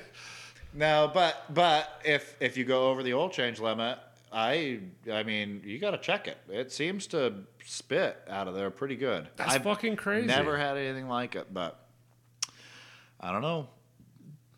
Maybe I'm wrong. No, it couldn't be. It's on the ground. I seen it. It makes a mess on the oil pan. I don't know. I don't know why it does it. That's weird. That's super. That's nice. I guess it lets you know. It's like, well, hey, I'm ready. Yeah, I'm ready for some new fluids. It keeps me honest, and I maintain a vehicle. I don't. Do you have a spot at work? No, where it's just like a grease pit. No, I dare not park in the same place twice. Oh, there you go. Yeah. Well, the Jeep leaks. It's a Jeep, so mostly just like axle. I like how that's your your go-to. It's a Jeep. It's a Jeep thing. You wouldn't understand. That's true. I wouldn't. Right? I've never had it. Well, I guess I do have a Jeep. Yeah. Well, so this is my first Jeep, so I'm starting to understand. Is it a Jeep? You know, it said Jeep on the side. It probably has had Jeep running gear. It has a Dana 44. It's a Dana. Mm-hmm. With like 488 gears, I think, so it should be pretty sweet. Baby. Yeah. Keep that. Yeah. No sense in changing that With thing some like out. 275s. I don't know. I was talking to Brock, and he's like, I want to go to a manual in the Monty, and I have this built 400. Yeah. And I go, I don't know. Yeah, I caught that. I don't know about a trans brake. This thing's going to be like a turtle sitting on its shell. It's pretty stubby. And I don't think it's going to take a lot to bring the front end up. No, if it can hook it. I mean, if it's on the ground like that, it'll be fine, you know? In theory, I think it should be 6 inches higher running, but it should sit that low. It should sit body. It should sit down. It should sit body in the parking lot. That's cool. That's my plan anyway. We'll see. Yeah, I don't know if I would manual also. So it's been done successfully. I went with a buddy a few years ago to St. Joe to trade his Turbo 400 for a T56. Mm-hmm. That was the swap we were doing. He had a built Turbo 400. This other guy had a T56. We drove to St. Joe. That was the middle point, and we swapped, and it worked out. But I've never heard of anybody else ever being able to make that happen. You know, like how many people trade you don't go backwards. Like you have a manual. Why would you go automatic? That is true. Yeah, everybody trades an. That's what I did in the Chevelle. I traded a Core 350. Really? For a T56 that was shot. Basically, it had to be. I think the fourth gear input shaft was crazy. Bad. We pulled it out. I said, "You bring your car here," because he was out of town, and I was like, "We'll bring your car here. We'll pull it out. We'll do all that. I'll give you this Core." Right. With a shitty converter or whatever, and it ended up costing, like $15,000 or not $15,000, $1,500 bucks, $1,500 to get it back up and running again. I think after I replaced everything that was bad inside of it. Yeah. But that was the best. Still that was cheap. The best thing I ever fucking did. Yeah, I mean the price is right still. Best thing I ever did the Chevelle. This E85 when it was still a 283 with like 13.5 to 1 compression. Mm-hmm. E85 in a fucking T56, and that made the car fun to drive and didn't cost. Because it was like I'd put $100 in race gas in. I'd drive it like 3 or 4 laps up and down O Street, and then I'd be like, "Well, that's it for the week." That's it for the week. Yeah, and maybe in a next month I'll have And it was like E85 was $1.55 or something at the time, and that's cool. So it ran pretty good. Yeah, it's a tough compromise. Well, even E85 is probably fairly tough. It's not great, right? You can't just drive to any gas station. No, we went on a hogs and rides or rides and hogs or something poker run type thing, and we ended up. I had 2 5-gallons, so I had 10 gallons, and then I had my 12-gallon fuel cell in there, and we ended up out by Omaha. Oh, you only got 12-gallon, huh? I did at the time. I've got a regular gas tank back in there now, but 12-gallon fuel cell, so I had 22 gallons of E85, and ended up somewhere out in Omaha, and we're like trying to figure out where the hell has E85. Yeah. And phones weren't as good back then. You couldn't just like type that shit in. Right. Yeah. And we came in smoking on some fumes to get to a gas station. Yeah. I think we had a couple gallons left. I have rolled up to a pump like with a dead car. I have actually just turning the corner, car dies, or many times. Well, it's been a long time. I think that kind of shows what state you're at in life. Yeah. Like, you've made it just a little bit when you're not coasting into the gas station. I don't even look at the price of gas. That's how I know I made it. Yeah, I don't. I'm doing okay. I'm not. It's not worth it for me to drive across town to save. Yeah, that's why I don't check fuel economy in the Duramax. It's like I don't give a shit. It is what it is. I'm gonna buy it either way. Yeah, it's gotta get to work. So doesn't matter. Yeah, I'm gonna fill the tank, man. Ain't no sometimes sense. it hurts a little bit. Sometimes it hurts. Yeah. When it went from $75 to fill up the truck, or 67 or whatever the hell it was, to 170, and it was like, okay, well that's a little rough. Diesel's cut back down a little bit now, hasn't it? Yeah, it's under $5. I think under $5. Oof. Yeah, man. I know. Why am I excited? I was rough. like, diesel's going to be over $6. It got almost up to $6 a gallon, and then. Now I'm like, woo! You see them prices? Yeah, $4.79. Holy hell, we got a deal. Yeah. Ouch. Yeah. Ouch. I put premium in for, I mean, like, that one hurts me, Usually it's, for the motorcycles, it's like 3 gallon or whatever, and you're done. That doesn't hurt at all. I'll fill motorcycles like $16, that's all right, and you can drive around forever. Right, yeah. Yeah. But... No, I don't. I used to put premium in, pretty much anything I had. Like even that Comanche, because, it's going to sit around a lot. I'm not going to put ethanol in it. Mm-hmm. I don't want to introduce moisture, and I know that's a big problem point for E85. Do you suck it out of your tank in the wintertime or anything? Dude, I am the worst person for maintenance and that stuff, and I was like, nope, never had an issue with it. Should really? run just fine. Treats you pretty good? Well... I ran E85 for 4 years, maybe 5 years. Yeah. And no, it was just like top it off with some fresh stuff. It'll be fine. Yeah, it'll be all right. Never had an issue. Now, that's good. I can't say that, the fuel line, the whatever the hell it was, the Summit steel braided line I bought in the early 2000s, that stuff was harder than a fucking wedding prick when it came off the car. It was like... and like cracking and splitting and popping, and that's probably because it probably wasn't an alcohol based or an ethanol based line when I bought it, because that wasn't even, I don't think E85, when did that come around, like 05, 07, 08, right? I mean, nobody was using it yet. Probably even then, you got to have the Teflon stuff now. I mean, that's pretty much the only thing anybody will suggest anymore. Mm-hmm. Well, everything's got ethanol in it now. I mean, you can. There's one pump. No, you're right. But, you're right. Yeah, I mean, pretty much everything is. And you only get one handle, so you're going to get some. Mm-hmm. You're going to get some. But yeah, I try not to put it in stuff. I put it in my pickup because it's the gas, the fuel. Is it a flex fuel vehicle? No. Well, it's a 05 3/4 ton Chevy truck. Yeah, I don't know if they ever had flex fuels. I don't think it's technically got a flex fuel sensor, no. But the 04 Suburban that's under the sub 100, that was a flex fuel. It was? 04, really? Yeah.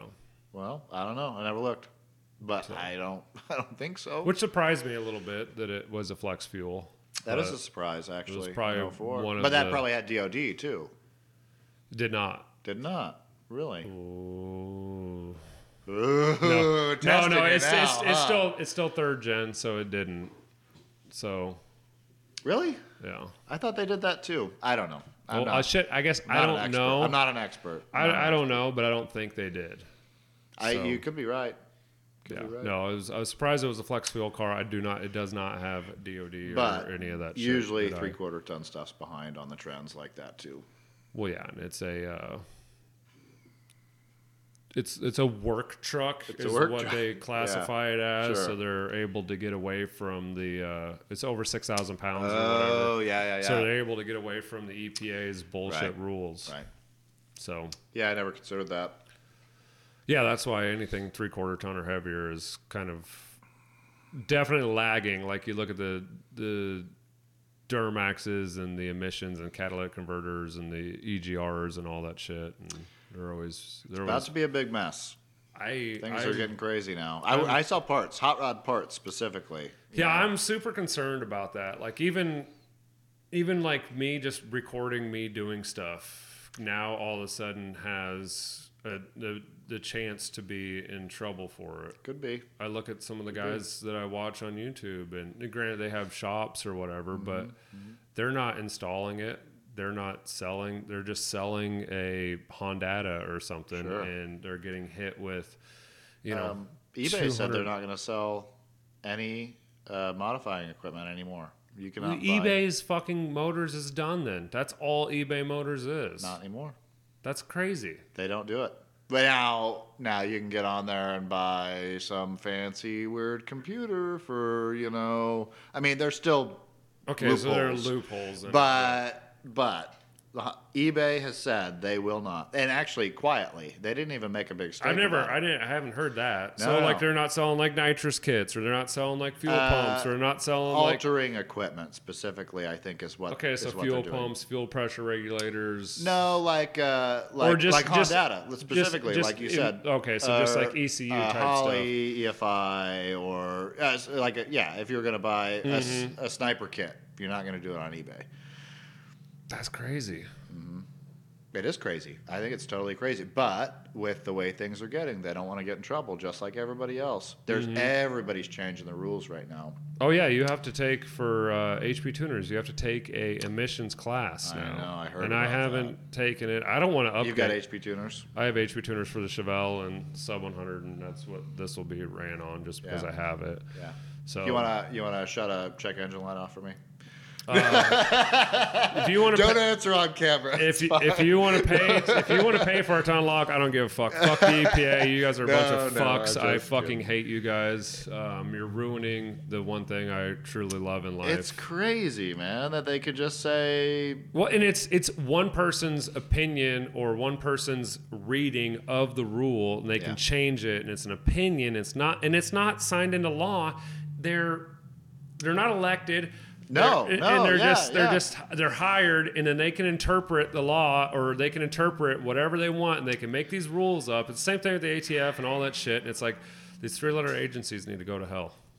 It's a big mess, and it's going to get worse. And I think people need to start realizing that maybe electric powered stuff is pretty cool. And don't be mad, because I'm not saying I think that, but I think.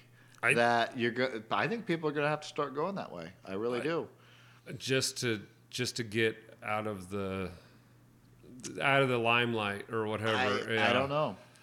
I mean, I'm not hating on electric vehicles. I think it's cool. But we can't support only that currently.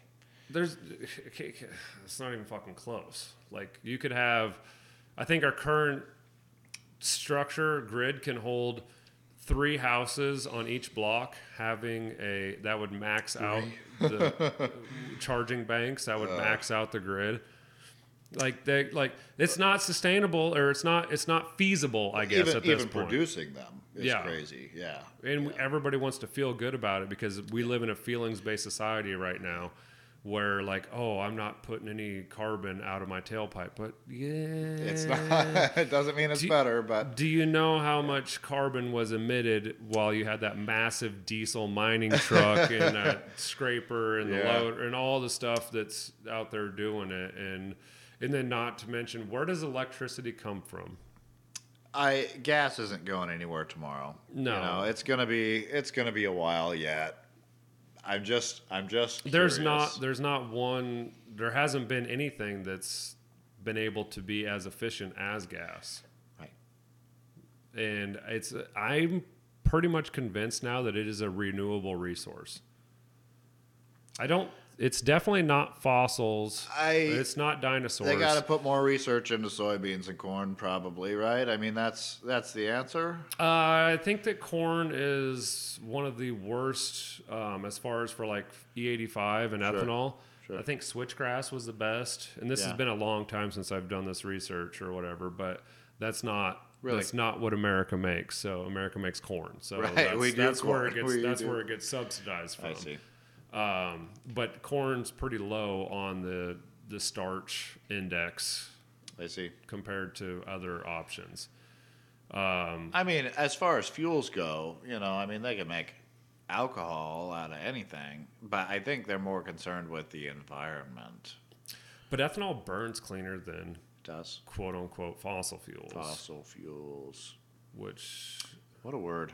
Love that. Yeah, there's no dinosaurs in gas. It's really? It's all algae, and it's not dinosaurs at all? No, that was all made up. Is it fossils? No, it's all made up. They literally designed that in the early 1900s or whatever. They had, because oil was, starting to come online, gas and all that stuff was coming online, but they had to make it scarce. In order to control the price and manipulate the price, because it's the second most abundant liquid on the earth. Next to water. Huh? Yeah, I'll let you guess the first one. That's crazy. Yeah. So it's not scarce at all. Huh. But they had to make it scarce. They had to make it sound scarce. And so that's how they can control the market based off scarcity. Wow. That's really neat. I love that. It's not neat at all. No. It's interesting. It's like you see a car crash and you're like, "That's amazing." Yeah, it was terrible. Yeah, there was a rollover crash right at the corner 2 weeks ago. Oh, really? Yeah. And we're like, wow, that's amazing. Yeah. You guys okay? Yeah. How's things over there? But yeah, and if you look at every time they go back and do new drills and do new mapping and stuff, like I think America's sitting on a larger reserve than anywhere else in the world. We're covered. Yeah, so I'm not worried about that. But it always was, the Arab nations. That was where all the oil was. But turns out it's not the case, and I think there's always things that are being crushed and put under pressure in the earth is constantly churning. Everything's moving. So everything's decaying. Everything's getting old. I think oil is a decay process of some sort of whether it's like a plant-based product or something that's been covered up over the years. I think it's a renewable resource. It could be. I don't think it's going anywhere. And I've said this for probably the last 5 years, that it's not. It's not finite, it's infinite. Correct. We'll see. I'm curious in my lifetime what's going to happen. Well, I think the powers that be want to push a different agenda because they want to have a little more control over people, and they want to have the power over the people. That's all it's about. It doesn't, definitely. Because if they really cared about protecting the environment, they wouldn't be flying to all these seminars and all these big things on their private jets. There's so many things we could do so much better. And they would be looking into nuclear energy or something like that actually produces energy really efficient. Yeah, it's super expensive to get up front to start. But it's not hurting our ozone. I mean, that's pretty cool. And I think the ozone layer is fixed. Is it? I think it healed itself. Anymore? Yeah, I think it healed itself. Wow. Yeah. I'm learning so much here. And don't quote me, I'm not a scientist, but you can take it to the bank. And if I'm wrong, you guys can tell me, but I'm pretty sure that the ozone layer has fixed itself. And I just do cars and car stuff, you know. Well, and that's what pisses me off is that I tried to buy a fuel pressure regulator from AEM, or it was actually from Speedway. Sure. It was a year ago, Black Friday. Oh, yeah. And it was drop shipped from AEM.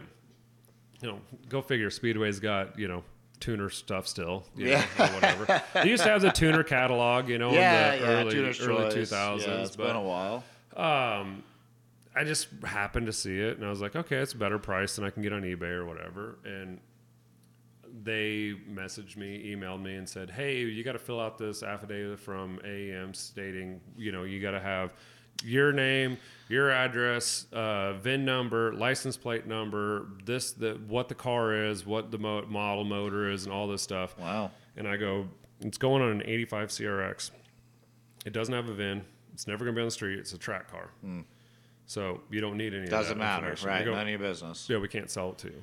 I go, okay, well, cancel my order. Really? And I went on eBay and bought it off eBay. So... But and that's early in the process. That was AEM not doing it. It was them saying, right, we don't want to sell but the parts. It was, talking to a Speedway associate. Right, basically. Because this is what they want. Yeah, I get that. And a lot of companies are doing similar things now, actually. A lot of people are trying to cover their own ass because everybody's getting in trouble right now for the same thing, for deletes or for... cutting cats or that sort of thing. A local diesel shop or moderately local, $80,000 fine. Oh, really? Yeah, or something like that. Like, that's rough. If I get fined $80,000, if OSHA hits me with $80,000, I'm done. I don't have anything left. Or take the house, I guess. Like, you know, like. I don't know. I haven't figured out business enough, I guess, to be able to deal with $80,000. $80,000 fine, you know, and then you got to hire lawyers and try to get it dropped down or whatever. And it's just from doing deletes or whatever. Right, yeah, from banging on my computer a little bit even. Yeah, I'm seriously that much. Like, you can get in trouble for clicking a few things. And I get with the diesel douches with their rolling their coal and all that stuff. And nobody just likes that, right? I don't. I thought that was douchey from day one. Isn't it? Yeah. What an asshole. To blow smoke. The only funny thing I saw was a video where they pulled up next to a hot chick and it's like, hey, do you smoke? And if they rolled cold on her. That was the only time I slightly enjoyed that. But if it was you, I would have been pissed. Yeah, if it was you. I've been the guy on the motorcycle that the diesel truck drives by and fucking blows smoke just to do it, just to be an asshole. Yeah, literally drives by, and the only time smoke comes out is when he's coming right by me and he knows his tailpipe's there. Oh, dude, I've gone and banged on guys' windows. Seriously. Like, I'm sooty. Wherever I'm going now, I'm covered in black shit and I smell like diesel. Thanks. I was on my way to work or a wedding or wherever the fuck. It doesn't matter. It doesn't matter. What an ass. Just people. And I mean, I'm not going to say I'm a great person or anything. Oh, I'm not either. I'm not either, but fuck diesel douches, I guess. I don't know. That's funny. Don't you drive a diesel truck every day? Yeah, Crazy. I do. I fucking love my diesel truck, and it doesn't blow any black smoke. I mean, if the air filters like fully plugged up, it'll smoke. It'll smoke a little bit. But yeah, no, it doesn't. It doesn't. You mean it's not supposed to?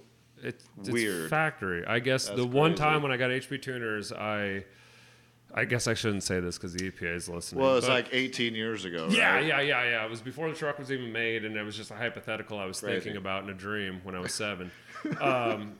But I went on whatever diesel page, or maybe it was on HP Tuners, I don't know. But I basically just kind of copied and pasted a guy's tune. Sure.